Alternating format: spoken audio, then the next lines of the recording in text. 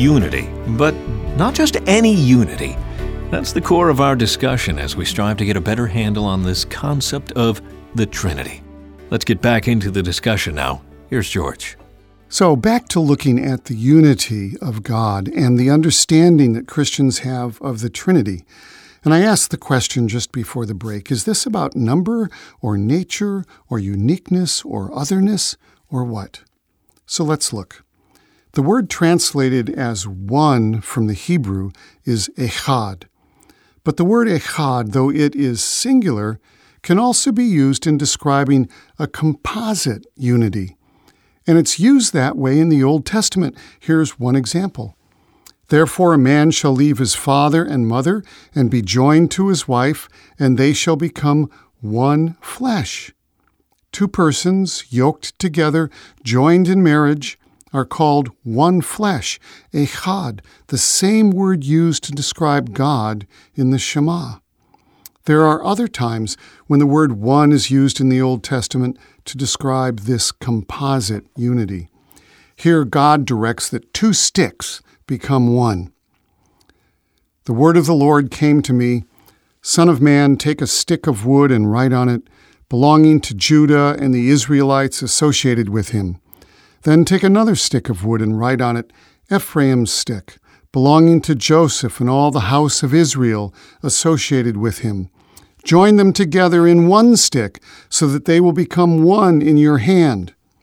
In fact, the original Hebrew is even more intense about oneness than the English translation reveals.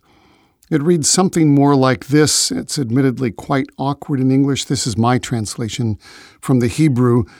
And you, son of Adam, you take for you one stick and write on it for Judah and for sons of Israel.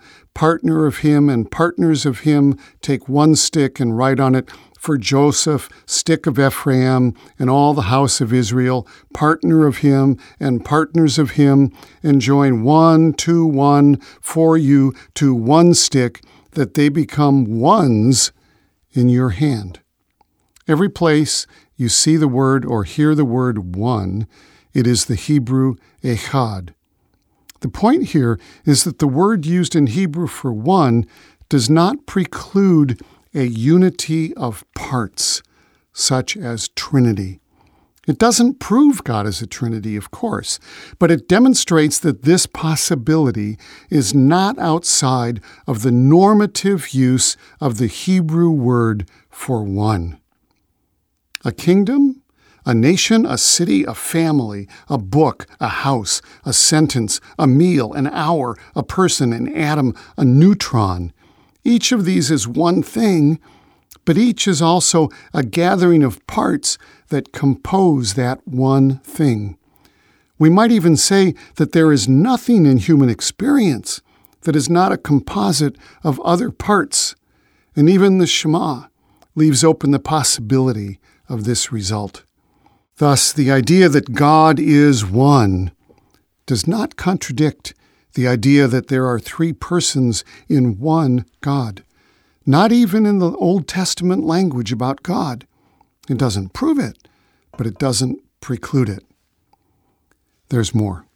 You probably remember the story of Abraham and Sarah in Genesis 18.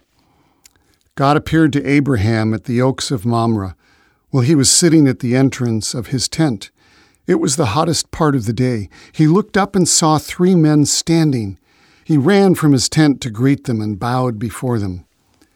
This encounter is also the subject of a very famous icon by Andrei Rublev, discussed back in Chapter 8. It's titled Trinity, and it's a drawing of those three men as they visit Abraham and Sarah.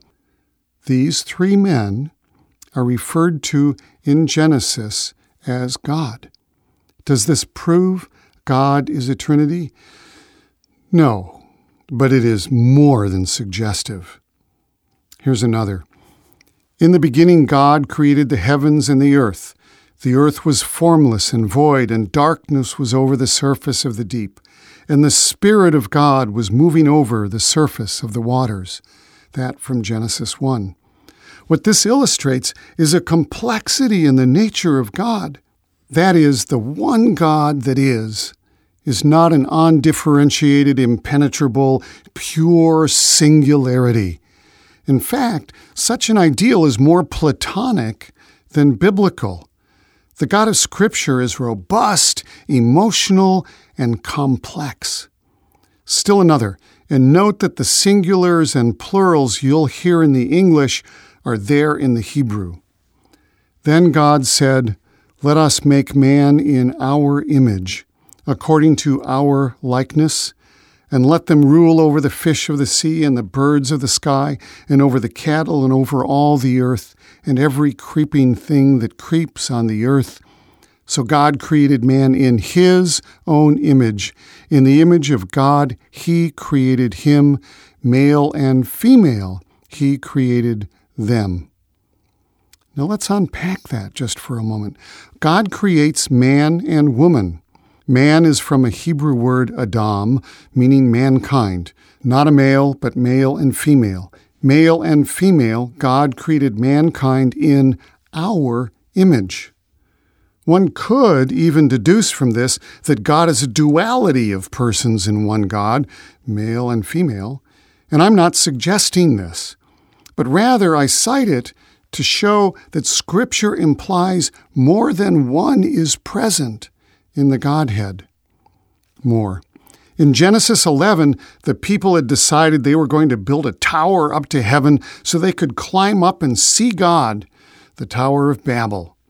God decides this is arrogant on their part and decides to put an end to their enterprise. Here is what it says. The plural is in the Hebrew, and this is God speaking. "Come, let us go down and confuse their language, so that they will not understand one another's speech." So the Lord scattered them abroad from there over the face of the whole earth, and they stopped building the city.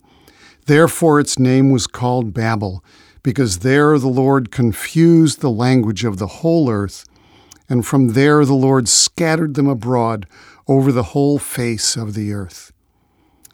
God says this, to whom? Let us go down and confuse their language.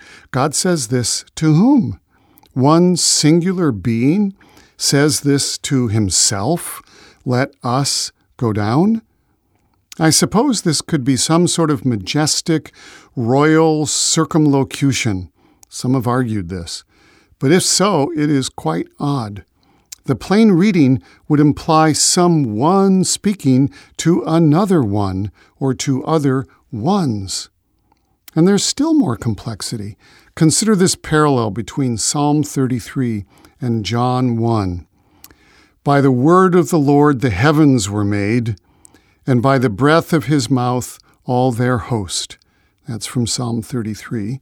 And then from John 1, in the beginning was the Word, and the Word was with God, and the Word was God. He was in the beginning with God. All things were made through him, and without him nothing was made that was made. John 1 is a parallel to Psalm 33. Both imply some agency, some part of God, the Word, as the means by which everything is made. Note also, the breath of his mouth in Psalm 33 is the same word as the Spirit of God that moved over the waters in Genesis 1:1. Psalm 33 could be understood to imply a trinity of persons in one God. Another hint is from Proverbs 8. This is rather stunning. It is declared to be the voice of wisdom, personified, who was with God at the beginning of creation, and with whom the world was made, and in whom God delighted. And here's the quote. This is wisdom speaking. When he prepared the heavens, I was there. When he drew a circle on the face of the deep, when he established the clouds above, when he strengthened the fountains of the deep, when he assigned to the sea its limit, so that the waters would not transgress his command, when he marked out the foundations of the earth, then I was beside him as a master craftsman. And I was daily his delight, rejoicing always before him, rejoicing in his inhabited world. And my delight was with the sons of men. Now therefore listen to me, my children, for blessed are those who keep my ways. Hear instruction and be wise, and do not disdain it. Blessed is the man who listens to me, watching daily at my gates, waiting at the posts of my doors. For whoever finds me finds life and obtains favor from the Lord. Of course, some might assert that this personification of wisdom is mere poetic license, an indirect and elegant way to speak of wisdom, and not any sort of proof of any other person in the Godhead.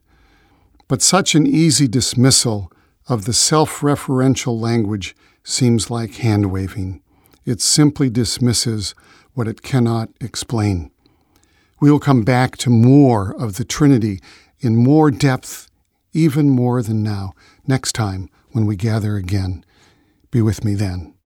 Well, poetic license certainly does make the concept of the Trinity easier to deal with, but let's face it, it robs us of some of the wonder and awe that is our God. Thank you, George, for this fascinating discussion, which we look forward to continuing next time we're together. In the meantime, we want to remind you that What We Believe and Why, this program, is based on the book of the same name, a book which you can obtain at the website, whatwebelieveandwhy.com, where you can get your copy and find other resources to help you as you wrestle with a growing faith and a deeper understanding of what your relationship to God is all about. And we hope you'll join us next time for another edition of What We Believe and Why.